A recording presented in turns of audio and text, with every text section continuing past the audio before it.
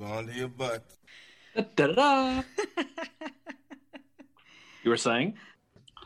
Welcome to episode 94 of the Civil War Breakfast Club podcast, joined as always by Mary, a woman who spends her mornings riding the T and spends her evenings drinking IPAs. I am only a rusty, fizzled third rail named Darren. Hey, Mary, how are you? Yeah, jeez. I do ride the T 3 days a week.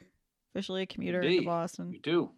Yep. You red do. red line and green line Heath Street train. Well, you're a city girl now. You are absolutely. So what's going on? What's happening? Well, it's good to be back recording again. It's been a couple weeks since we last recorded, and our last episode I thought went really, really well. Order 191 was a lot of fun to record. Mm-hmm. And this week we are back talking about a person from the Civil War, which is pretty cool. So how have things been going for you? Well, you could not have been better. Nothing but soft serve and sunshine over here, Mary, as always. So I must ask, since I am a gracious host today, what are you drinking tonight? Excuse me. Fuck. Wow. What are you coughing up tonight? I am drinking Elysian Night Owl Pumpkin Ale by Elysian Brewing. It's pretty good. It's I think it's like a pumpkin IPA, which is right up my alley, and I'm drinking it out of the North Undefeated Civil War Champions mug. Okay, very cool, very cool. How about you? Since you did ask. Well, thank you very much for asking. I really appreciate it, Mary. I'm drinking Elysian Great Pumpkin, very same beer company, different beer. I'm drinking it out of our friends, the National Civil War Museum coffee mug here, which is really, really good because that's what I'm drinking out of. So as you mentioned, Mary, as you know, there is a chill in the air, and we are officially in spooky season. That's a stupid phrase people say. Yep. And soon that ghosts and goblins are going to be descending on us. So tonight we're going to talk about another ghost. This is a gray one who tormented the Union Army for about 2 years in Northern Virginia. Of course, we are talking about John Singleton Mosby, Mary. Yep. And this has been an episode we've been wanting to do it for a few months now. We talked about it back when we were I think as far back as like May, I think we started talking about it. And then we were like, okay, we'll do John Hunt Morgan first. And then you kept teasing me leading up to that, saying I was going to definitely call him Mosby. Well, now I'm afraid I'm going to say Morgan instead of Mosby in this episode because you gave me a complex. That's probably least your problems. But we're going to talk about this a lot tonight. Obviously, he's the subject of tonight's episode here. Yep. So Mosby's exploits as a partisan ranger are legendary. He became such a cult of personality that many in the North wondered if he even existed, if he was just a Fig Newton of your imagination because he was that good. Mosby was called many things. He was called a land pirate. He was called a horse thief. And his personal favorite, he was called a guerrilla. His exploits tortured the North in that area of Northern Virginia. And he was even accused by Union Secretary of War Edwin Stanton of having something to do with the Lincoln assassination. So they pinned everything on him. Yeah. That's how much of a fearsome figure he was. As reviled and feared as he was in the North for Southern sympathizers in that area he operated, John Mosby was a hero. Yep. He really, really was. So let's jump in and see what this guy's all about, Mary. I think a lot of people like John Mosby. I think people North and South because of what he was. He has an interesting life. John Singleton Mosby was born on December 6th of 1833 at the home of his grandfather, James McLaurin, in Powhatan County, Virginia. He was a Revolutionary War vet, the grandfather, not John. I was just going to say. And John always said he remembered his grandfather his whole life because of that distinctive cough he got from smallpox during the Revolution. So it's always funny what you remember. He was raised at the family farm in a place called Albemarle and was owned by his father, Alfred, near Charlottesville, Virginia, which is just a few miles away from Thomas Jefferson's Monticello, Mary. I don't know if you've heard of Thomas Jefferson. Yes. He was a president here one time. And it was a home that was included slaves. His father was a slave owner. Mm-hmm. And we'll talk about that. As a schoolboy, John was educated at a private school in nearby Fry Woods. It was owned by a widow where John and his sister Victoria learned how to read. Yep, he learned to read at the age of 7. 7 years old. And John's mother, Virginia, he always sent a small black boy with John to and from school as his companion. And Mosby, his first memory about the institution of slavery came when he was with that black boy as John's playmate.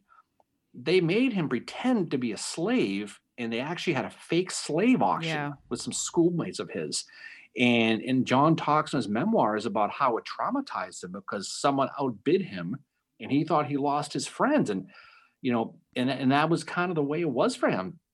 As a kid, John was small. He was really tiny, and he never thought he even lived to adulthood. Yeah, he was To be told, honest like, with I you. think his parents were told, like, he's not going to live to adulthood. And also because he was, like, smaller than the other kids, like, especially the boys, like, he was bullied from a very young age at school. And that's going to get into some trouble later on in life, as we'll talk about. But he learned to fight back at an early age, too. And whether that's, like, this confidence he had or whatever, but he just, like, he clearly was like, whatever. He just fought back. Yeah.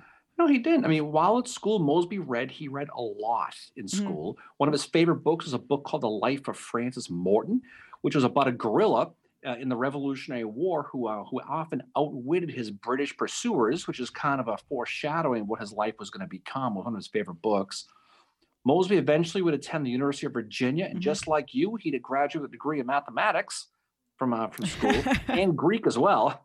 But at UVA, Mosby, he was a good student, but he'd also, like you said, found himself getting Yep. into a little bit of trouble. He was said to be a quote given to lawless hilarity, which I've heard too, which is another situation.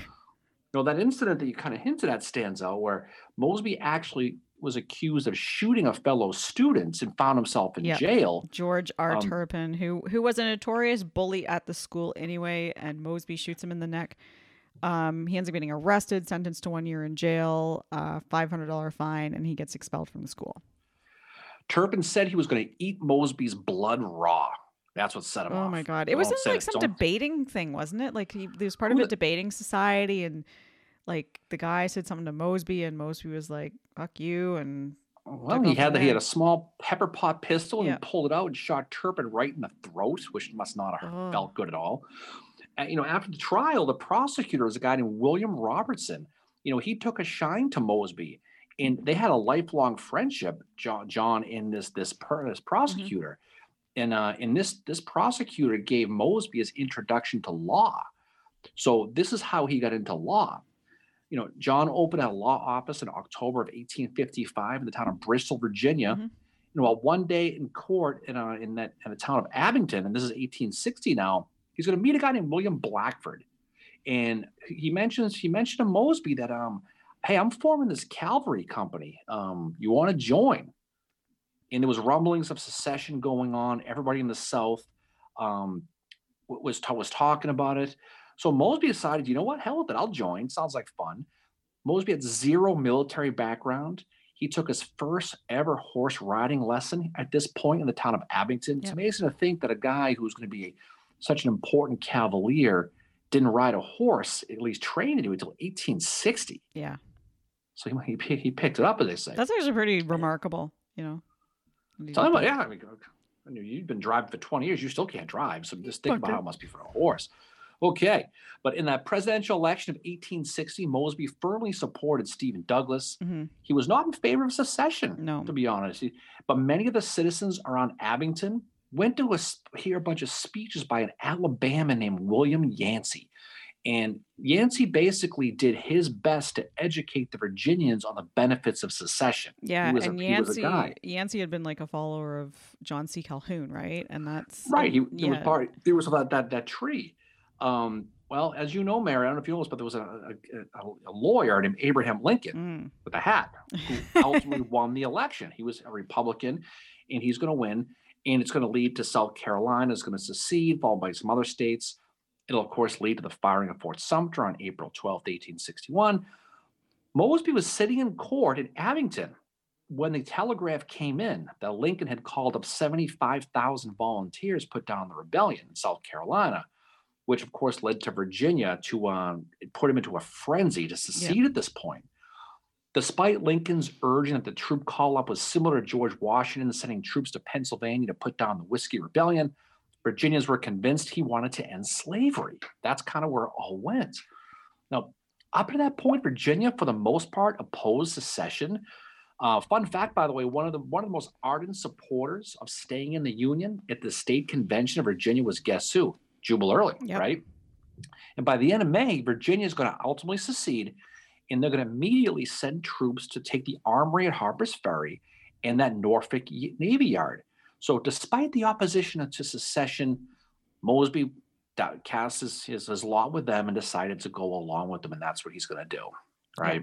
Yeah, and he ends up joining the Confederate Army as a private, serves with the Virginia Volunteers. He's actually serving under Grumble Jones to begin, which I found really interesting. And Grumble Jones is leading the Washington Mounted Rifles. So the first battle that Mosby is going to be involved in is first Bull Run. Right. Yeah. But let's get there first. Yeah. But the thing about him was interesting though, because he had to deal with that camp life, right? And the one thing about Mosby is he hated being in camp, but he loved being on the picket line. Yeah. That was his jam. He wanted to be in the picket line. In the first year, during his whole training there, he only missed picket duty once when a horse fell on him, when he tripped and fell over a cow or some damn thing on the road, and that's how he got hurt. His camp was shared by infantry as well as so on May 30th, Mosby and his company are going to finally leave camp to join the army. Now he's going to leave his wife of 3 years, Pauline, as well as 2 children behind, something he had a very difficult time doing. If you read Mosby's memoirs, he writes to his wife all the time. Yeah. There's so many letters about it. To your point, Mosby's going to join that 1st Virginia Cavalry. It's going to be commanded ultimately by Jones, but also by a colonel by the name of Jeb Stuart. Yeah. And soon Mosby found himself with a carbine and a saber, of all things. Now, Mosby loved the carbine, but he had no use for the saber. Never did. No. He says in his memoirs, the only real use of a saber was to hold a piece of meat over a fire. I dragged one through the first year of the war, but when I became commander, I discarded it.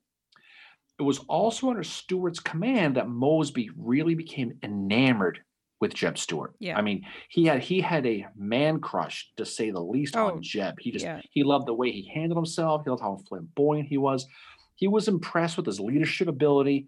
He said he never had an equal in such service. No. Now, it's going to be important. He doesn't know Jeb. He just knows who he is. He's the boss. So, leading to your point there, the 1st Virginia is going to be in that Shenandoah Valley until July 18th, when they're going to be sent to Manassas, Virginia, to participate in what is going to be called the Battle of First Manassas, or Battle of First Run, if you're nasty, right? And that's where it gets interesting for him, because to your point there, he sees battle for the first time. Yeah, he does. And it's after this that, Jeb really gets his attention on Mosby, because Mosby turns out to be quite good at intelligence gathering. He does. I mean, on the morning of the battle, Mosby's going to be the first guy selected to ride at the head of the squadron, and he was given a Colt pistol. And this is a gun he's going to become his favorite throughout the war, is his Colt pistol. Their job, for the most part, at Manassas was to do reconnaissance, but they couldn't find any Union troops, despite being relatively close to them. And they were near that Ball's Ford. On July 2nd, the day after the battle, Mosby's going to write to Pauline. He's going to call it a great battle, and how they withstood 2 hours of Union shelling and took no losses. So they were kind of there, but they were just kind of participating. Yeah. And what's going to happen at this point is, after the battle, Stuart's regiment, including Mosby, is going to move to Fairfax Courthouse. We'll talk about that later on, where he and his fellow soldiers enjoyed talking about their victory and how much they enjoyed all the food the Yankees left for them to eat. They were living the life in camp at this point, full of all these Union supplies. And that's pretty much where they hung out until the spring of 1862. Mosby was back on picket duty again on the Potomac, which he very much enjoyed. Around then, he began to picket so close enough to Washington. He said he could hear the Union Army's morning drum beats in Georgetown. So he's close, and he knows the area. Yeah, he knows the area very well. It's also, we should mention at this time, that the Confederate Congress passes the Partisan Ranger Act, which is going to definitely come into play heavily for Mosby. But what this did is it provides that such partisan rangers, after being regularly received into service, shall be entitled to the same pay, rations, and quarters during their term of service, and be subject to the same regulations as other soldiers. And they could also keep a lot of what they captured as well, I think. And this Partisan Ranger Act is something that is going to appeal quite a lot to John Mosby. Oh, it will. He'll certainly take a shine to that, to say the least. While he's picketing near Georgetown, there's been experience where some Union troops approached the picket line under a flag of truce so they can hang out and share food. Yeah. There was situations like this that popped up. November 21st, 1861, he's going to write to tell his wife about a great adventure he participated in. He was one of 80 men who were sent out to scout. And upon hearing the enemy ahead, they were ordered to charge at them. And this was very exciting for Mosby. So he and a fellow soldier named Fount Beatty got separated from a company when they came upon two Yankees in the woods who were firing at them. Mosby said he was able to kill one of them with his carbine, and the other was killed by a South Carolinian who happened to be arriving. But he described this charge in this assault as the most dashing feat of the war up to that point, and gave him a real taste of cavalry attacks. Mm-hmm. So as he's going through his experience, don't forget, he has no military experience. Everything he's learning is on the fly, but he knows what he likes, and he likes this cavalry attack. So Mosby's last day on picket duty is going to be February 12th, 1862. And by then, Jeb Stuart he's been promoted to brigadier general, and so he and General Joseph Johnston, they're going to share a headquarters in Centerville, Virginia. Okay. Now, this is where you get lucky with your career. It's not what you know, it's who you know. Yep. And this is going to be probably the most important meeting that he ever has.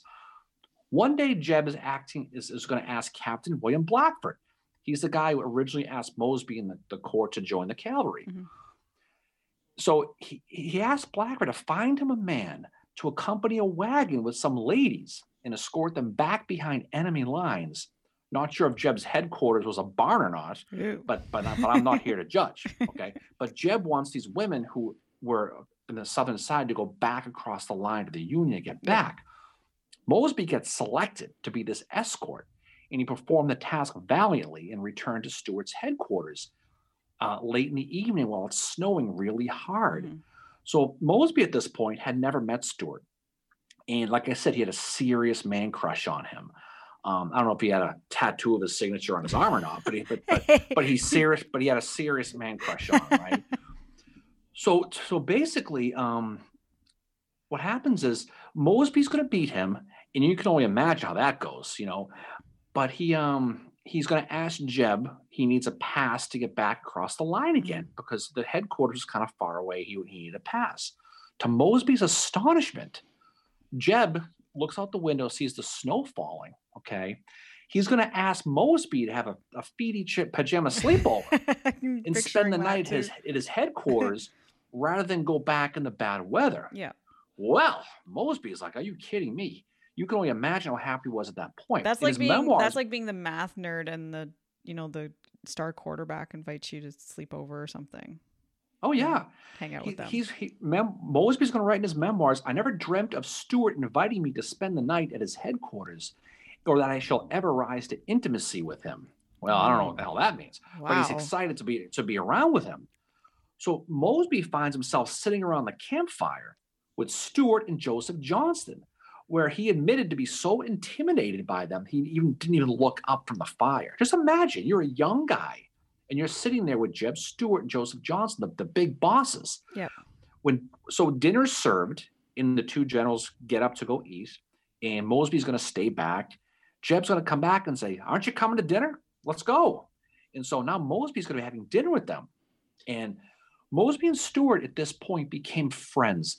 And this friendship is going to continue until the date that Stuart dies at the Yellow Tavern, right? The next day after the sleepover, Mosby's going to get promoted to the position of adjutant. And so it's clear that Stuart took a shine to this tiny private, this frail little guy. But this is how you get lucky with your career. And just by happenstance, that's the meeting. So Mosby, along with the rest of the army, they're going to begin to move again on March 1st, 1862. And they're going to start to hear noise of what U.S. Grant is doing up at Fort Donelson. Mm-hmm. And by now, Mosby saw the war is absolute Southern freedom and spoke very regularly in his letters home to his wife, Pauline. So he was against secession at the beginning, and now he's all on board. Yep. And I think, being with Stuart and getting a taste of being some cavalry action, you can see how it's going for him. Yeah. And just the fact that he liked, picket duty and all that, like it's clear where his career path is going with this. So the army's gonna fall back to the Rapidan to begin that defense of Richmond against George McClellan, who was beginning his Peninsula Yeah. campaign. Now Mosby is going to notice a large Union force was starting to follow them as they withdrew along the railroad and began to fire on them. So that next morning, Mosby is riding along with Stuart, who had gotten to know each other really, really well at this point. So Johnson wasn't sure if that group who fired upon Mosby was McClellan's vanguard or just some scouting party. He had no idea. So Stuart kind of sheepishly asked Mosby, I can't make you do this, but if you want, do you want to take a ride and go see who these people And are? Mosby's like, okay. He's like, yes, sir. Yeah. So basically, he just didn't like to order. Mosby, of course, is going to yup it all day. Yeah. He's going to ride to the rear of that Union column. He's going to notice that they were alone, that there was no communication to Washington set up, and that group was just a diversion. So armed with this info, Mosby's going to gleefully report back his findings to Stuart, and he almost got shot by rebel pickets coming back. It's another story. He's going to go find Stuart, who happens to be with General Richard Ewell at this point, whose division was with them. And when he did, he passed on the news. Now, Stuart, of course, was thrilled at what Mosby discovered. So thanks to this info, Stuart is going to send his full regiment now out to bag these guys. And the result was the capture of 30 Union prisoners and 16 horses. Mm-hmm. Now, Stuart is going to write to General Johnson at this point, recommending Mosby, give this guy a promotion. Yeah. Because this whatever this it is, this guy's got it. Mm-hmm. McClellan's Peninsula campaign was in full swing, and after Johnson's wounding at 8 Pines, as we like to call it, 7 Pines. Also, where Oliver Rose Howard lost his arm.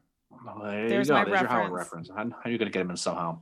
So after that, on June 1st, as we know, the command of that Confederate army is going to fall to Robert E. Lee, who at this point had never heard of John Mosby. No. He never had. Mosby talks about the panic in that Confederate camps at this point. Johnson had been wounded. They didn't know what the Union's intentions were. They had this new commander that they all called Old Granny. Granny Lee. They had no idea who he was. So you can see how this was going now. Now, after McClellan's going to fall back, Stuart wants to find out if that Union general was fortifying along the creek called the Topotomy, which basically emptied into a river called the Pamunkey. Yeah. Great names, by the way. Pamunkey. So Jeb is going to put a small party together again, just Mosby and just 3 other guys to ride towards McClellan's lines. Now, what they're going to discover is this, that about several miles along the Union right flank only had cavalry pickets to guard their lines of communications with their supply headquarters at White House Landing on the river, right? Mosby is going to return to report his findings again to Stuart, who quickly rode off to see General Lee. When he returns, Jeb tells his cavalry to roll them the cars up. We're going. And there's some great stories with this because Lee had basically okayed that operation on June 11th. So on the 12th, Stuart, along with 12,000 troopers and 2 guns, are going to begin to move based on the intel that Mosby provided them. Yeah. And when an aide asked Stuart when he'd be back, Jeb actually thanked him. He goes, "It may be years, it may be forever," quoting the lyrics of that song Kathleen Mulvaney. Yeah. He sang to the aide. That's so cool. And he jumped on his horse and rode off. But Stuart's men are going to begin this adventure, what is going to later be known as Stuart's ride around McClellan. Yeah. And when they returned 3 days later, they'd covered 100 miles. They rode around 100,000 men. They were hailed as absolute heroes. They had 165 prisoners, 260 horses, a whole bunch of DQ gift cards, destroyed a bunch of railroad tracks. They cut the communication lines, and they bagged several Union wagons. And McClellan looks like a complete, it's blunder in the northern newspapers for him with this, McClellan rides all the way around him. And it's included in the song Giant the Cavalry. Yeah, McClellan looks silly. He falls back and the whole deal. At this point, Robert E. Lee is going to get to know the name John Mosby. Yeah. And because Jeb is going to continue to petition him for promotion. Everything John Mosby touches turns to gold right now, right? Mm-hmm. So Mosby had a real knack for reconnaissance and sneaking behind enemy lines and wanting to do more, right? After McClellan's Peninsula campaign failed, he was sent to the corner McClellan was, Yeah. F off, right? And John Pope's Army of Virginia offered a huge target for him at this point because they were the next ones on the dance floor. Yep. Pope, as famously as you know, declared, what did he declare? He said, "In the West, we see the backs of our enemies." We see the back of our enemies. He also said, and we look only to his front to let the rear take care of itself. The rest of his hot air is really interesting to Mosby, though, because Mosby says, basically Pope says, let us study the probable lines of retreat of our opponents and leave our own to take care of themselves. Let us look before us and not behind. And Mosby, he's reading this and he saw a chance to do what he always wanted to really, really want to do. And this is act as a partisan. Because Pope's attitude of looking forward, not looking back, was begging for it. Yep. He's asking for it in the Savannah. Oh, he certainly is. And he doesn't care. He's just begging for it. So by definition, a partisan is a member of an irregular military force consisting of members resisting a foreign occupation. Yeah. Basically, there's raiders is what they do, right? Yeah, it's like guerrilla warfare. They're raiders, but like we talked about a few minutes ago, in April of 1862, the Confederate Congress has made this kind of thing legal, that these guys are going to get paid the same. They're going to have the same regulations. But as we're going to talk about in a few minutes, some of them found it to be a little bit of a better life than being a soldier. Absolutely was. Pope's words dared the rebels to do it. He was basically asking for it. And Mosby was quick to offer his services. So he approached Stuart for permission to put a small group together, no more than a dozen or so, to do what Pope didn't want to do for himself, which is take care of his rear. That's what Mosby wanted to do. So Mosby hoped an attack on the rear and supplies would force Pope to use his cavalry to guard the lines of communication. So he's figuring by destroying them, Mosby's going to cause some confusion and weaken the overall strength of the army. Yeah. That was first foray to be a partisan failed miserably, and this is the first time he really falls on his junk. Okay, he was quickly captured by a New York cavalry called the Harris Cavalry. Yeah, and Mosby found himself at the old Capitol Prison in Washington. Yep. But he would be quickly exchanged later and was off 10 on a days boat later to Fort Monroe. Mm-hmm. Now, normally, you have a little bit of egg on your face, but Mosby saw an opportunity here. Oh, he did. And he took it. Yep. So while he's sitting in jail, Mosby is still scouting, and he spent 4 days at Hampton Roads, where he began to notice a bunch of transport ships waiting. Just an unusual number of them were starting to build up. And he found out the boats belonged to our old friend General Ambrose Burnside. Yeah. Good mass guy, probably a Patriots fan. Yeah. The question was whether these boats, they were obviously troop ships, were they going to be supporting McClellan on the peninsula, meaning he was going to be going back to get Richmond again, or were they going to support Pope and go that way? So Mosby ends up learning through a Confederate spy that these boats were actually meant for Pope. And now Mosby knew for sure that Mac was definitely exiting the peninsula. That was it. They were not going back because at the time they had no idea. Bottom line is Richmond's no longer in jeopardy. No, based on this. So Mosby he's gonna get paroled. He's gonna go back, and as soon as he gets back, he's gonna basically walk 12 miles in the August heat to get there, and it's just a miserable. But he goes straight for Robert E. Lee. Yeah, and Mosby had not met Lee before. Mosby's going to get to Lee's headquarters just to introduce himself. He proceeds to tell him what he learned about these transport ships. Removing the words of an actor? I don't know if he said that, but probably not. But Lee is going to quickly telegraph Stonewall Jackson, which allowed him to basically attack Pope at Cedar Mountain before Burnside's those reinforcements could get there. So Mosby's intel allowed Jackson to go ahead and hit Burnside. Hit Cedar Mountain. The funny story about this is Mosby, on his walk, he found a whole bunch of lemons for some reason. Yep. And he put them in a bag. And he walked up, and after he met Lee, he put all the lemons on the thing and said, "Here you go, General." And Lee just stared at him and said something along the lines of, "Why don't you give these to the sick men instead?" And just shook his head or something like that. And so he's like, "Ooh, okay." But that was his first meeting. Oh my God. Lee. So you can only imagine. Somebody must have got mixed up with like who likes lemons and. Well, that's what was So, funny was yeah. because Jackson had just missed the boat. He just went over. Yeah. She missed out some lemons. But so Mosby's going to go to he's going to go along to the town of Hanover to meet up with Stewart again, who was planning to meet Fitz Lee at the town of Verdeersville, where Stewart's going to be surprised by Union cavalry, including John Buford, and famously lose his hat. We talked about it in the episode last week. Yep.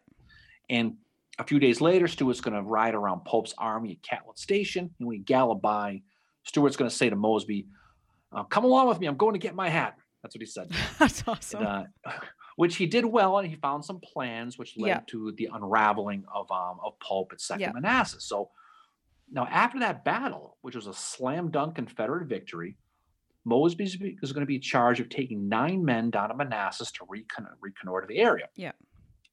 And when he comes across a Yankee regiment, they're going to charge at him and they're going to stampede right through the entire regiment. And what's funny about this is if you read Mosby's memoirs, he's got a little bit of an attitude in him. Yeah. That raid was successful, but the newspaper in Richmond credited it to Thomas Rosser and not Mosby. Yeah.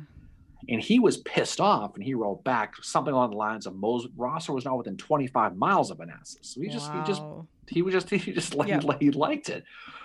But with this, Stewart's going to at this point is going to give Mosby back his job as a partisan. He'd been caught, now he's back, and this is going to be John Mosby's primary role for the rest of the war. And this is really where the legend of John Mosby really begins. Yeah. So you look at his experiences so far, every step along the way he's learning, he's picking up experiences, what he did right, what he didn't do right. And you think of the major things that he's been involved with that, might not have happened without him, or that he had, a role in, like the ride around McClellan, seeing the stuff at Hampton Roads, like all this stuff that he's kind of had his hands in, some pretty significant, things in the early part of the Civil War. Absolutely. But every experience he had led him to this point. Thanks to that fortuitous meeting in the snow with Jeb Stuart, which really kicked the whole thing off just by happenstance. And the Feedy Pajama sleepover. But Mosby's Raiders were born. So by January of 1863, when he had a band of 15 men, they're going to cross the Rappahannock to begin operations in the area where Joseph Johnston had abandoned the previous year. What's interesting about this, too, Mosby never forgave Joseph Johnston at the beginning of the war for giving up Harper's Ferry so quickly. No. So he always had a skewed attitude towards Joseph Johnston. If you read that, he goes on and on about that. Mosby saw his job as threatening and harassing the enemy on the border near Washington and forcing him to withdraw his troops from the area, meaning the Union. Yeah. A rebel newspaper described John Mosby as slight, muscular, supple, and vigorous, they said. His eye is keen, penetrating, and ever on the alert. But not it's manly. Like Daniel Steele wrote that newspaper. Yeah, not manly, like another. No, not manly. No, God. But Mosby, he was the kind of guy too. Like everybody knows one. He just never sat still. He was always bouncing around. He was always moving. He was clean shaven. He said he was always smiling. That was the other thing too. Yeah. He always had a smile on his face. In Northern Virginia, Mosby got intelligence from behind Union lines from people he met spending that time on picket duty. So while he was there, he got to meet a lot of people. Now, the Union Army that was attached to the defense of Washington south of the Potomac, they had set up their winter quarters throughout Fairfax County, Virginia, right? And the commander of this force was a guy named General Edwin Stoughton. Now, we'll talk about him. He was a Vermonter. He was more famous after the war for defending Robert Cobb Kennedy. He was a Confederate operative who got caught trying to burn New York City down in November of 1864. Kennedy, by the way, was the last Confederate soldier ever executed by the Union men in 1865. So that's not for nothing, but that's the history of that. Stoughton's headquarters is in Fairfax Courthouse. The cavalry commander in this area was Colonel Percy Wyndham, and his job was to guard basically outposts in the area. Now, in this area is where Mosby began his partisan operations, and he spent considerable time seeking out weak spots in the Union line, just probing and testing the lines. Fairfax County at the time was a mix of Union loyalists as well as Southern sympathizers, and everyone knew who each other was. Everyone knew this guy liked the North, this guy liked the South, but Mosby knew who his friends were and knew where to go. Just before Mosby got the okay to begin his guerrilla attacks on the Union in the area, a woman named Laura Radcliffe, who lived in nearby Mhm. Herndon, had helped nurse Jeb Stuart after he was injured at the Battle of Drainesville in late 1861. But they knew who these people were, where to go. Jeb was mesmerized by her, by the way, this Radcliffe, and she became part of the rebel spy network. So when Mosby began his operations, her home was a regular stop for Mosby for food and for rest Yeah. and things like that. And that was kind of the key for Mosby. The network of Southern sympathizers offered Mosby's guys really a place to Yep. stay. And by doing that, they didn't need to camp. Yep. And that was huge. The benefit, of course, is very hard to find them if you're the Union. Yep. If they're not in Exactly. camp, they're all spread out there. They're hidden, Yep. right? Exactly. Yeah. And that's one of the benefits to being in this partisan to the Rangers is you're hidden. You've got to Yeah, absolutely. Yeah. So, what about these partisans? We're getting ready. So Tell us about these partisan people. So they're the 43rd, or they will become the 43rd Virginia Cavalry, also known as Mosby's Rangers. Mosby already had a reputation by this point, so like his numbers like increased pretty quickly, and he had a reputation already too. Not a great one with the Union, but they were scared of him. So some of the recruits were very young as 14 years of age. But there was some older recruits as well. Most of them are from Virginia, but at one time he had a Prussian with him, an Irishman, an Englishman, and also Marylanders. He had combat veterans with him. He had like guys that had never fought before. Like you think about the 14, 15-year-old kids that are joining him. Some Confederate officers even resigned their commissions to be part of Mosby's Rangers, which gave him not a great reputation in the Army in Northern Virginia too. Like there were some that did not agree with what he was doing and saying like, well, he's taking things away from us, from men that don't actually, want to be soldiers. Many of them are exceptional horsemen. They're described as being deadly with a pistol. And a lot of them are from well-off families, and post-Civil War, a lot of them go on to become lawyers and doctors and like have really great careers as well. So there's some good stories there. But this, how quickly he was able to grow his numbers shows Mosby's popularity at the time and this reputation. He comes from being this lawyer who has no training as a soldier, never been on a horse until like 1860. And here he is able to bring all these guys in. But these are men that are also seeking adventures. And like you said, the Rangers would board in private homes when they weren't on raids. And this is an advantage. You get to sleep in a comfortable bed. You're going to be fed. And more than that, the Union guys aren't going to be able to find you because, a lot of them know enough to hide anything that would distinguish them as being one of these Rangers, right? They also had a sense of wanting to punish the Union for invading their homeland. And this is one way to do it. They can take they can take stuff, right? At the most, Mosby's going to have around 2,000 men. That's at the very most. That's at the top of, the Rangers. And they are going to be with him they go from 1863 right through to the end of the war, even for a few weeks after that. But this is something that is different than being a soldier. And, you're still getting paid.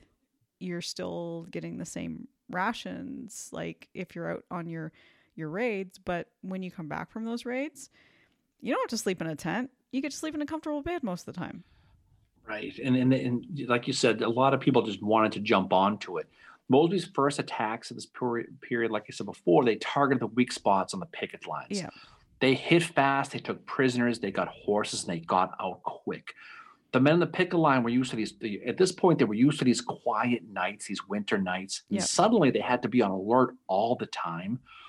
Initially, Stoughton and Wyndham, the Union command, they blamed local farmers for the raids. And when the raids began, the feds would find the farmers at home in their beds while these attacks were being made.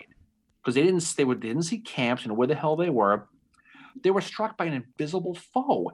And Wyndham sent a message to a citizen who knew him, say, whoever's doing the attacks is nothing more than a horse thief. Mosby's going to get the message and read it and go, okay. Yeah. He's going to respond back to Wyndham because he hates Wyndham.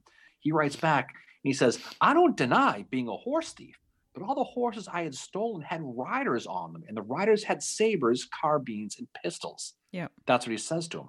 So he's also going to tell Wyndham that his men really weren't worth capturing anyway, And you really should consider giving them 6 shooters, since that's all Mosby really used.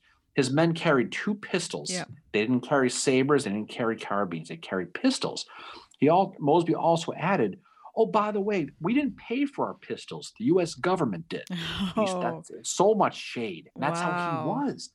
So by February 1863, Mosby's in Fauquier County, where he says in his memoirs that he was having a gay time with the Yankees, having captured 28 Yankee cavalry and 29 horses. At this point, Mosby is operating with just 15 guys. He's in his raiding party. He's attacking units of 200 plus and getting away with it every single time. They say if you enjoy your job, Mary, you're not really working. It's like you at the DQ in the summertime. Oh, big yeah. I smile love it there. Love it there. And Mosby was loving life, to say the least. He was raiding unsuspecting camps, many times riding hard in the snow. And as soon as they charged, the unsuspecting Federals just turned and ran like hell, leaving everything behind. Most of their horses, they'd send back the horses to the Confederate Army. That's what they would usually do. By now, Mosby, this was going on and on and on, was firmly on Washington's radar, okay? And he was had a target on his back. Major Joseph Gilmore, he's going to be in the 18th Pennsylvania, was going to be sent with 200 men to stop this gang, they call them, who are basically they were referred to arrest every man they could. That was their plan. So they said, any guy you get, just arrest. We don't know who these people are, but if you see a guy and he's not off fighting, he must be one of them. Arrest him. So at first, Gilmore thought, like Wyndham did earlier, that it was all these older farmers because they were the only guys they could find. So you know what he does? He starts pulling them out of bed and arresting these old guys. Yeah.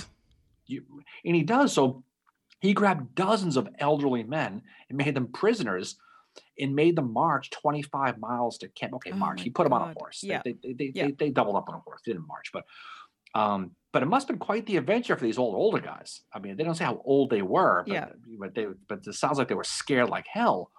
So Mosby said in his memoirs of this whole thing, just picture up this big line of horses with a rider and an old man next to it who was being accused of raiding. This guy probably couldn't even, get up and make it to the bath, let alone a raid. But he's going to say in his memoirs, the column looked like a procession of Canterbury pilgrims. That's what he said. And so he gets word that they're not that far away. So he, with his men, are going to start in that direction to go free these guys and back this column. So Mosby's going to follow the path of that caravan was heading, and he's going to discover them about 5 miles on a hill ahead of the town of Aldie. We talk about Aldie. Yep. And many of Gilmore's men were dismounted at this point. So the Union men were stunned because here comes Mosby charging at them. And all of a sudden, these Union guys just turned and ran like hell in all directions. Major Gilmore, by the way, he wasn't there. He left earlier that night to go get banged up with some friends, so he was drinking. Nice. He wasn't there at this point. So troopers from the 1st Vermont Cavalry, which was a camp nearby, are going to get sent to go find Gilmore's men. Yep. Because they took off. Gilmore had no idea this was coming, and he looks up, and who does he see? He sees the 1st Vermont coming at him. Who does he think they are? He thinks they're Mosby. Yeah. So Gilmore, what does he do?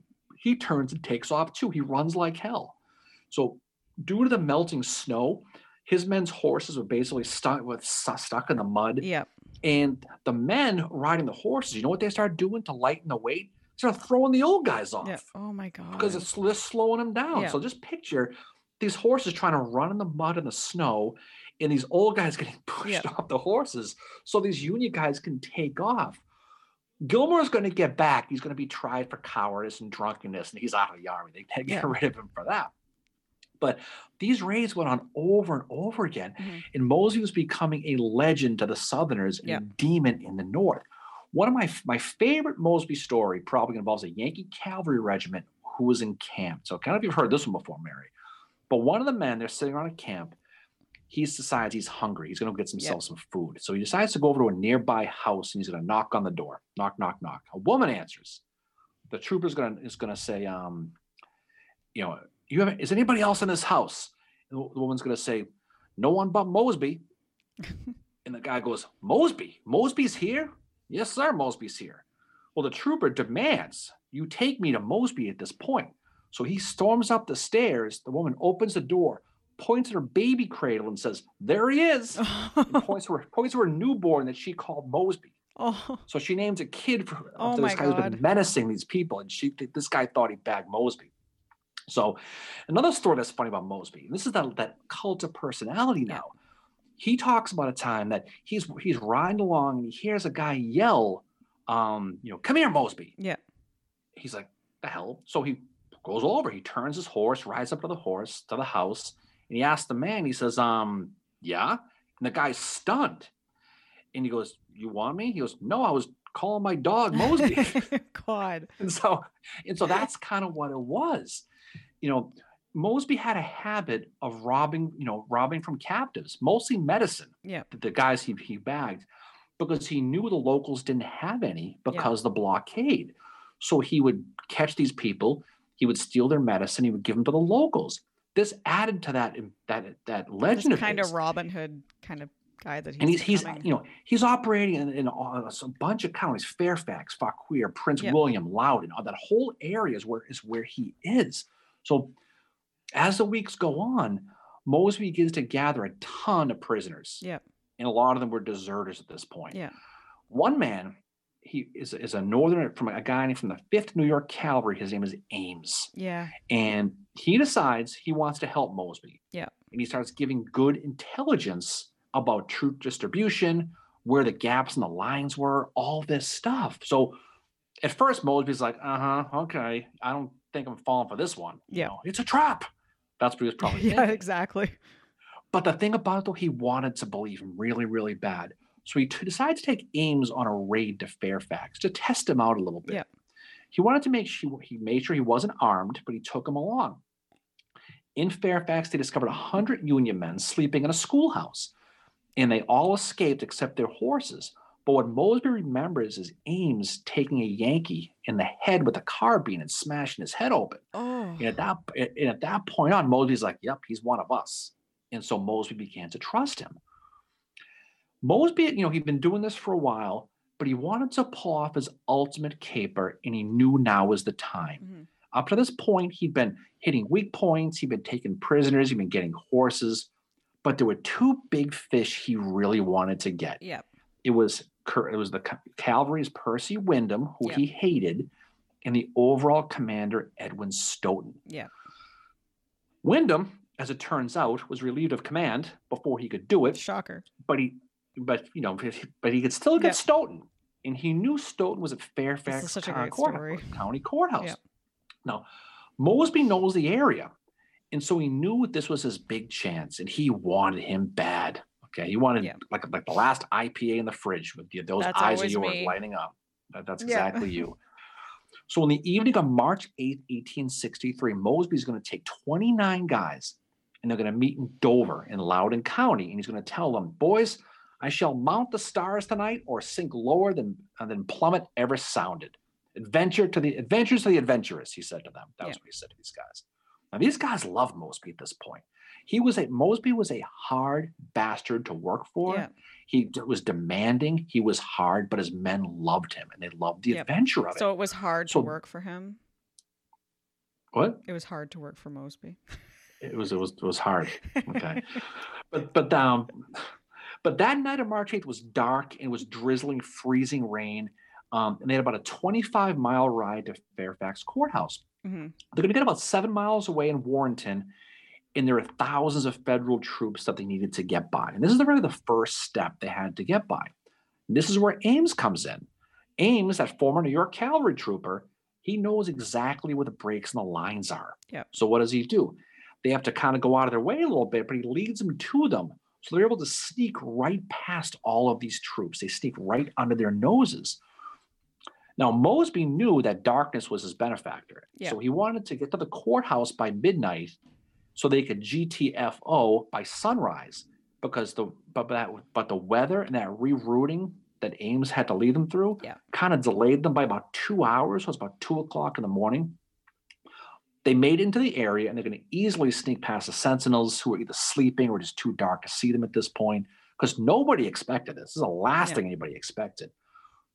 Mosby's men made a bunch of prisoners really, really quick. They bagged a bunch of guys. One of them was a guard at General Stoughton's headquarters. They also cut all the telegraph lines, by the way. Yeah. So Mosby now knows where the headquarters is. So Mosby had 5 or 6 guys, and he's going to arrive to the house that Stoughton is sleeping in. And he's going to knock loudly on the front door. Bang, bang, bang.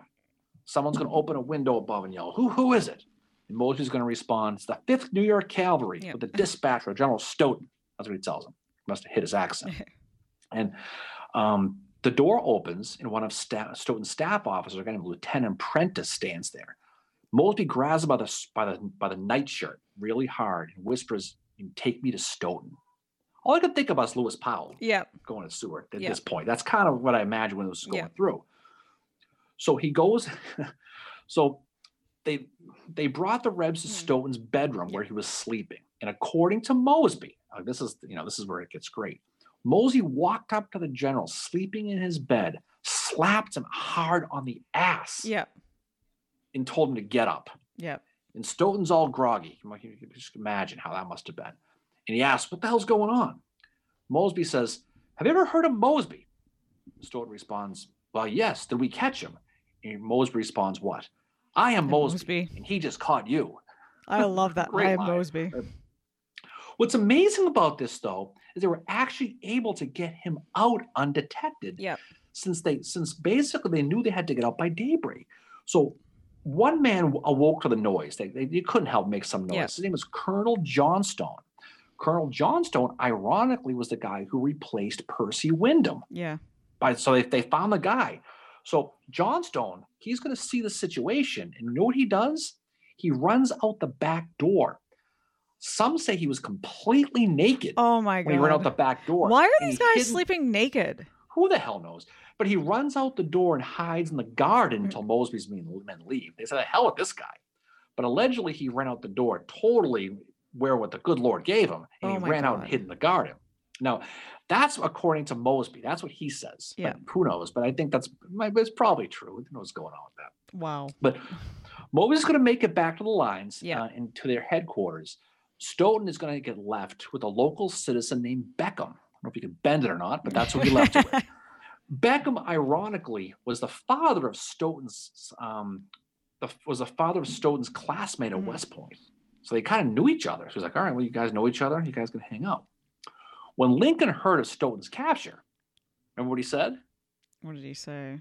He said, "I don't mind the loss of a general. I can make more, but I cannot make horses." Because he was about losing the horse. That's where this quote comes from. Stoughton's military career, by the way, done. That was it for him.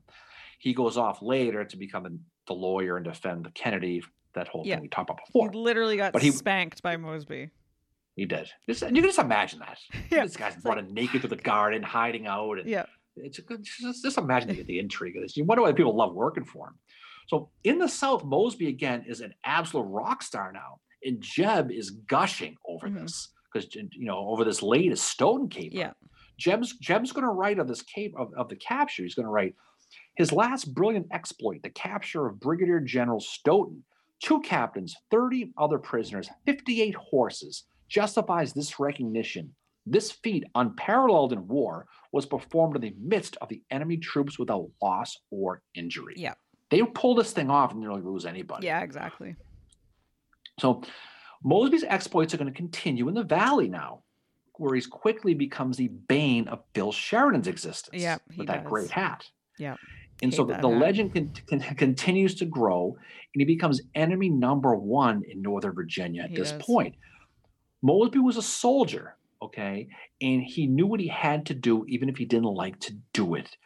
And that's going to lead to a story that's going to come out a little bit later in the fall. Now, you mentioned before about Mosby's Raiders. They were young, and some of these were as young as 12 years old, 14 years old. They were kids, and that's partially why they couldn't be caught. And so what happens is Mosby had been a couple of weeks before, he got shot in the belt buckle, as they say. In the junk. A bullet ricocheted off of his belt buckle and hit him in the coin purse. He was out for a little while. And so there was an incident that happened not long after that, at a place called Front Royal, Virginia. Yeah. Great place to go. Bell Boys headquarters Yep. there, in case you're in the area. September 22nd, 1864, 6 of Mosby's men are going to get captured and executed by the feds, Yep. while Mosby's men were being commanded by Captain William Chapman in his absence from the junk shot there, right? Yep. These executions were conducted by George Armstrong Custer. Yeah. And 2 of the men out of the 6 were hanged Mm-hmm. by a tree and had a sign around them saying, "The fate of Mosby's men." Yep. The other 4 were shot in the back of the head, execution style. That's Yep. how it was. Yeah. One of them was a kid named Henry Rhodes. He was probably 14, maybe even a little bit younger. He was shot in front of his weeping mother, who was begging for mercy. Yeah. Who swore he wasn't with them, and he got shot anyway. Yeah. There was one guy before he was executed. They said to him, we'll give you your life if you let us know where Mosby is. And the guy was like, no, I'm not going to do it. And he said, my last moments are sweetened by the reflection that for every man you murder this day, Mosby will take a tenfold revenge. You know what Mosby does? He gets his revenge, doesn't he? He does. Yep. So he's going to respond pretty quickly. He's going to message Phil Sheridan that 7 of Custer's men who have been caught have been executed as retaliation. Yep. Needless to say, that was the end of the executions. That was it. Yeah. Because if Mosby started killing people because they couldn't even find him or see him, they said, you know what, the hell with this. Yeah. Mosby also writes him too and says, can we just start treating people like the prisoners with, humanity? And then after that, any of them that were captured were treated as prisoners of war. So there was no, like you said, no more executions. Yeah, and they were scared to death of Mosby because this is a guy he could ride right in under our nose and get Stoughton. He could kill anybody he wanted to, and they knew that. So these stories, there are several of these stories. One more is another famous one called the Greenback Raid of October 1864. Now he has, for every story we tell, there's 3 or 4 that we don't. You just can't tell There's them all. So many about Mosby. But they're a favorite. So October 64 is the Greenback Raid. At this point, Mosby is destroying railroads along the Baltimore and Ohio Railroad in Jefferson County in now West Virginia. It was Virginia at the time, right? So October 14th, 1864, Mosby's men tore the rails and track of the rail. What they would do is they would tear the railroad apart. The train would come, crash, and they would go loot it. That's kind of what they did. So at 2:00 in the morning, engine number 27 comes rumbling through from Baltimore and crashes, falling on its side. Now, Mosby's men at this rate are about 84 people. Now, they're going to jump on the train. They're going to start throwing civilians out because the train was on fire. One woman responds and she yells, "Mercy, mercy, my father is a mason." The Mason story. I was hoping you would tell this one. Mosby responds back, "Well, I can't help you with that." Yeah. And didn't he say something like, this isn't a Masonic lodge? Or something like that. Yeah, so he said that to one guy. He's like, this is not a Masonic lodge. Yeah. So on the train, by happenstance, there were several German troops who didn't speak much English at all, if at all. Now, Mosby's men were yelling at them, "Get off the freaking train." Just get off the train. And they're looking at him going, "Yeah, nice. It is a nice day out. Thank you for asking." They didn't understand what the hell he was saying. And so Mosby says, "Well, if these Dutch won't come out, we'll burn them out." So the train starts burning. Yeah. They finally did. And what's funny is one of the Germans explained that they were there to learn the art of war. That's why they came. And he rode up to Mosby to tell him this. And he complained. He goes, "By the way, I had this great suit. One of your men stole my suit. And now he gave me his dirty clothes to wear." So he's complaining. So Mosby looks at him and he says, "Well, didn't you tell me you came here to learn the art of war?" The German guy goes, "Yeah." He goes, "Well, that's your first lesson." Yep. That's what about losing his suit. So to Mosby's surprise, there were 2 Union paymasters on this train, Major Ruggles and Major Moore. Mm-hmm. And on the train, they were carrying a total of $168,000 greenbacks. Called the Greenback Raid. Yep. See, that's what I call it, right? Creative. So when 3 of Mosby's men opened the satchels, they found all of this cash, and they were stunned. You know what they did? Mosby spread the money out, divided it equally amongst the men, regardless of rank. We're going to split it evenly. They took all the money. Well, what's funny about it, too, is after Ruggles and Moore were exchanged, Moore sent a letter to Mosby asking for a letter back saying that they took the money. Mosby did. Because apparently Moore and Ruggles were getting blamed for stealing the cash. God. So he's like, can you do me a favor? Can you say you took it? Because they think we did. I'm not sure if you ever wrote the letter or not, but that's a true story. At this point, Sheridan, he's going to write a letter to Henry Halleck about all this. Yeah. And he's going to write to him and says, let them know that there is a God in Israel, and Mosby has annoyed me considerably. That's what the quote was. You know what? I got to say, I respect Mosby a lot for annoying Sheridan because I cannot stand Phil Sheridan. Anybody that annoys him, hero. Oh, he absolutely did. Well, Mosby didn't know it, but his days were coming to an end with the raids, and he didn't realize it. So December 21st, 1864, he'd gone to the house of a guy named Joseph Blackwell. He was a local farmer, and he's going to attend a wedding of his ordnance sergeant. That's what he's going to do. Now, while he's there, he's going to hear of approaching cavalry, and so he's going to take a guy named Tom Love and ride out to go see what the heck's going on. They get out there and they immediately start getting fired upon. Yep. Like, what the hell? So they haul ass to a nearby house who they knew was a Southern sympathizer, part of that network. Yep. And they go inside as a family sitting down to dinner. The lights are on. They knock on the door. They get let in. And soon they're eating dinner with the family. Mosby he was going to a wedding. He had a nice dress outfit on, but he had his Confederate jacket with the stars on it. Yeah. And so the first thing he does, he takes a jacket and hides it. Because if they come in this house, he wears that jacket, then he's screwed. Yeah. So eventually what happens, the Union men do come in the house. And while Mosby's being interrogated, from outside, some trooper fires a shot through the window and gets him right in the stomach, gets Mosby. And he thinks it's mortal. The doctor examining the wound is going to determine it's going to be mortal. And the Union troops see him dying and they go, well, nothing we can do with that. We're going to leave him with the family. We're going to walk away. They didn't know it was Mosby. No. They had no idea who it was. But he'd managed to stumble upstairs and he hid his jacket just in case they went to look for stuff, right? You know what Mosby told the doctor? He says that he was ironic that he was shot in the same part of the body that Jeb Stuart was shot in. He thought that was a sign. So, but the doctor was able to get the ball out of his body, and Mosby miraculously survived this. But he takes a long time to recover. He does. He gets transported to his father's house back in Lynchburg, where he finds out in the newspapers he's been reported dead. Now, it was somewhere around now where the Union guys put one and one together and realized that the guy they shot was Mosby. Yeah. And they think they killed him. And you kidding me? They came with their pants on. They're so excited that they killed John Mosby. Right.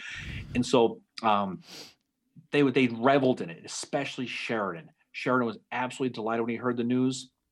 But what happens weeks later, they get the bad news of Mosby's death was greatly exaggerated, as they say. Yeah. And Lieutenant Colonel Clendenin of the 8th Illinois Cavalry, the elite 8th Illinois, he's going to report, because he goes on reconnaissance to find this out. He says, the rebel accounts show that their conclusions were correct. Mosby is not yet dead. The devil takes care of his own. That's what he said to him. Wow. Yeah, but Mosby does take a long time to recover from this wound. A long time compared to the rest of the wounds that he had received during the war. You know, even after the coin purse groin injury, he was only a few weeks recovering from that. The one prior to that, again, he was back after a month. But this one, takes him out. The Greenback raid, he had to fight with one boot on. He had his sock on. Yeah, because he got hurt in his foot and he couldn't put his boot on, so he had a sock on. So his body, he was taking hits. Mm-hmm. He does in fact recover though, and his men continue to raid under his name. Yeah. March 27th, 1865, Mosby gets a promotion. He gets put in command of all troops in Northern Virginia, which is just a few weeks later is going to be Appomattox and the surrender of Robert Lee's Army of Northern Virginia. And they're going to surrender. But what's interesting though, too, is he was in Appomattox. He didn't formally surrender until June 17, 1865, one of the last commanders to surrender. His guys keep going for a few weeks after the war. And like Mosby just pretty much refuses to surrender, you know. Well, Mosby's one of these guys that E.P. Alexander is thinking about with the bushwhacking. The guerrilla style warfare. This is who he's really thinking of. But June 17th, he does shut it down. He writes a letter to his troops. He writes, "Soldiers, I have summoned you together for the one last time. The visions we have cherished of a free and independent country have vanished, and that country is now the spoil of the conqueror. And at this moment of bidding you a final adieu, accept the reassurance of my unchanging confidence and regards. Farewell. XOXO, John Mosby." Yep. That's the letter he's gonna write to his guys. But even after the war, though, the Union continues to be a pain in the ass to him because they don't like him. No, Stanton doesn't. Like, he puts a price on his head and says there is evidence that Mosby knew of Booth's plan. That's Stanton to General Hancock, and he said, he was probably in the city when it happened. And at this point, this is like Stanton playing Reach is extending his grasp to try and figure out what's going on with the Lincoln assassination. There's absolutely no evidence that Mosby was there. Hancock knew that. Hancock knew he was in Virginia at the time of the assassination. Yeah, Stanton didn't offer Mosby that pardon that was given to all of Lee's army. It didn't include him. He got arrested on trumped-up charges until he finally appealed directly to U.S. Grant. And his wife and son, Reverdy, went to Grant. He got a handwritten pardon in January of 1866. Yeah. But there was really this plus the kindness that Grant showed Lee at Appomattox really made him respect Grant. This is Mosby. Yeah. So Mosby's going to write about Grant. He's going to write, "I had strong personal reasons for being friendly with General Grant. If had not thrown his shield over me, I would have been outlawed and driven into exile," he says. Mm-hmm. And what's funny is Mosby and Grant kind of forged this weird partnership, this friendship, this opposites attract type thing. Yeah, because it's funny because May 4th, 1865, Grant writes to Halleck and said, "I would advise offering a $5,000 reward for Mosby." And then 1866, he's saying, let's give him an exemption from arrest, guaranteed safe conduct. And, Grant grows to respect and like him too. Like you said, they became good friends. Grant said of Mosby, "Since the close of the war, I have come to know Colonel Mosby personally and somewhat intimately. He's a different man than what I entirely supposed. He is able and thoroughly honest and truthful." Yeah. Mosby knew Grant would be the guy to help with Reconstruction. He figured if we got really good terms of surrender, maybe he's going to give the South good terms. Lincoln's dead. Johnston's going to be a disaster. He knows. So they had a good little thing going. Mosby's going to ultimately join the Republican Party. He's going to flip. He's going to campaign for U.S. Grant, which suddenly made him, who was once one of the heroes of the South, quickly hated in the South. He's a scallywag. Scallywag, right? Yeah. Mosby had become also very outspoken against Robert E. Lee because what happened was Lee blamed Jeb Stuart for Gettysburg. Actually, it wasn't even Lee. It was Marshall and it was Taylor who started to write letters saying that Jeb Stuart was supposed to maintain contact with the Union Army, the Confederate Army. He never did. And then Mosby's like, wait a second, I have the original order. All this order says is Jeb is supposed to stay to the right of Ewell through the Susquehanna going up that area and get supplies. There was nothing in Lee's order to Jeb about maintaining contact with the Army and reporting on Hooker. Beverly Robertson, you had guys like that to do it. But so that original order that Mosby had says, wait a second, this has nothing to do with it. It was part of that Gettysburg post-war. We can't blame Lee for this. Yeah. And Mosby hated that. It wasn't so much he disliked Lee. He knew that cult of personality, that lost cause thing that was being created was bullshit. And he knew it. And for that reason, the people in the South didn't really like this guy too much. And so, but of Grant, Mosby knew he was the guy. He said, "I know it is the disposition of General Grant to do everything in his power for the relief of the Southern people if Southern politicians will let him do it."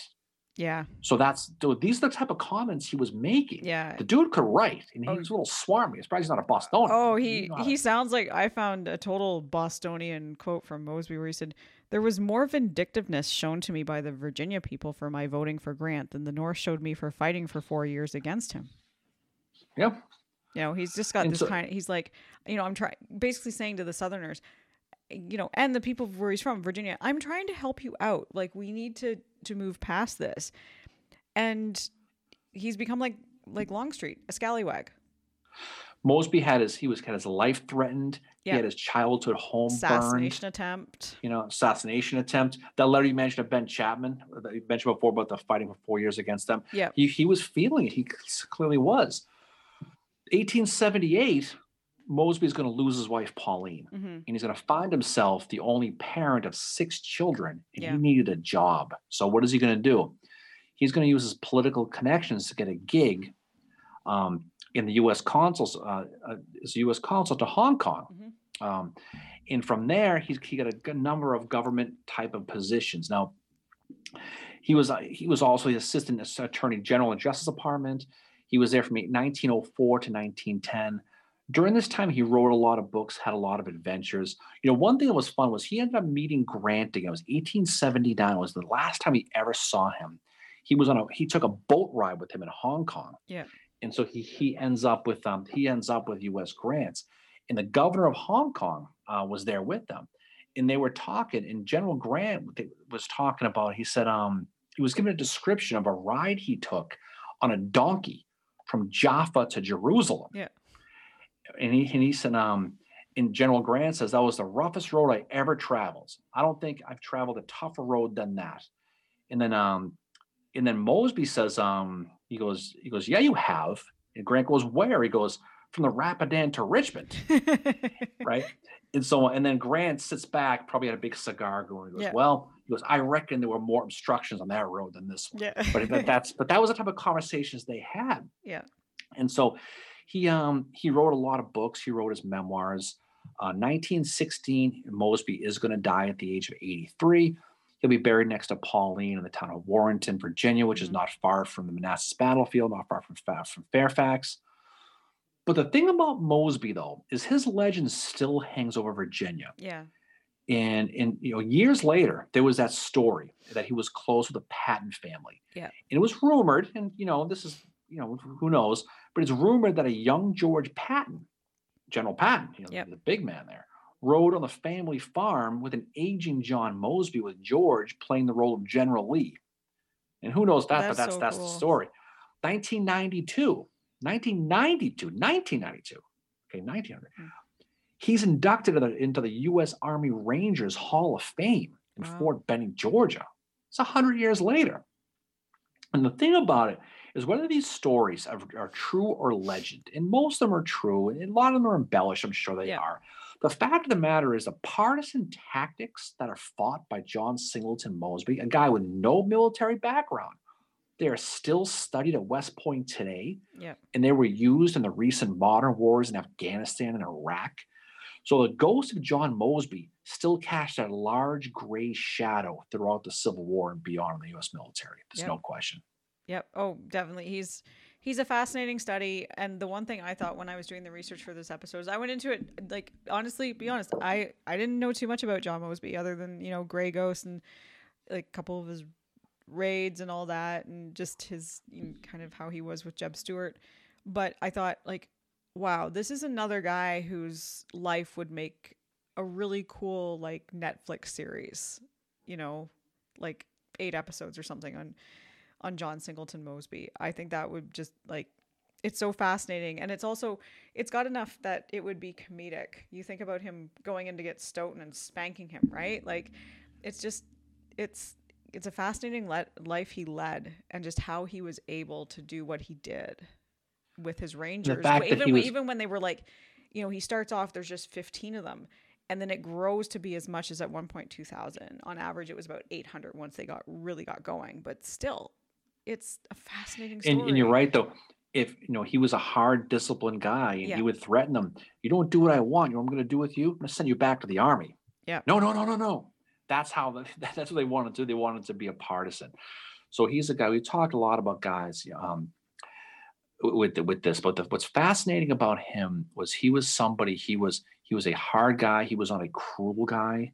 He didn't burn things. A lot of stuff. He destroyed property, railroads, things like that. But he was a true definition of a cavalier, because he literally robbed from the rich and gave to the poor. With things like medicine. Yeah. He sent supplies back to the Confederate Army, and he did it with a smile on his face. Yeah. And that's the thing about him. So he's someone who is he's an A-lister. He's not somebody who's kind of in the background. Everybody knows who John Mosby is. But when you study his background about how he's forged that friendship with Jeb Stuart, got the opportunities, made the best of his opportunities, and became the apple of Jeb's eye. Yeah. His career just took off like a rocket to the moon. So John Mosby, he lived until 83 years old. He made it all the way through. They never did catch him. And so at the end, so he was able to live a life. Unfortunately, his life kind of ended up in the South, kind of tainted a little bit because of the scallywag thing with Grants, and that's unfortunate. But I think when you look at both sides, he's somebody who any soldier, if you could bring them back today, will tell you that he was a guy they probably feared and respected. Yeah. And at the end of the war, he knew the war was over. It was time to reconcile the South. Yeah.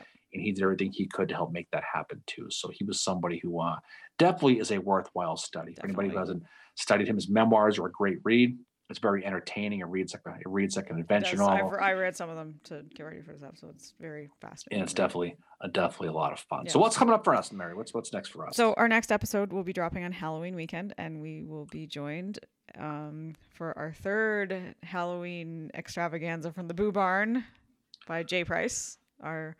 Jen Vincent Price will be back with old Bloody Mary Fincher. Yep. Halloween 3, the Spooktacular Part 3. I can't believe we're doing a third episode. It's a third one. Halloween fun. We're going to go from talking about a gray ghost to a lot of other ghosts that hopefully won't be too scary. Jen freaked me out last time. So that was not good. Jen said she's not going to freak you out this time, I think. But yeah, that's what we're going to be doing. I'm sure she will. If you're listening to this, we hope you joined us for our Facebook Live. We will be announcing our next roundtable soon. We had to move that. It's not going to be next week. It's probably going to be the week after.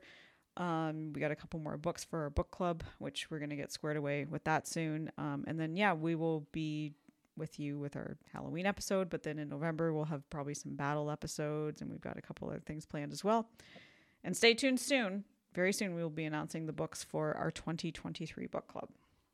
We got a book club coming up here next month. Yep.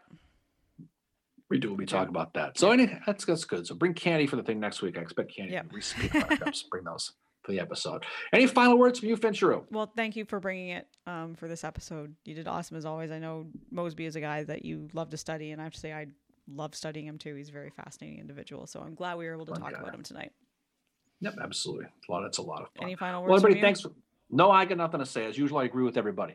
So have a great weekend. Have a great end of the week. Some rain's coming this week. Hopefully it stays rain, not snow, as we begin to look a little bit towards Halloween around the corner. Oh, my goodness gracious. All right, that'll do it for us. Everybody, thanks for listening. Mary, again, the pleasure was all yours as usual. And we look forward to you all on the other side. See y'all later. Do, do, do, do, do.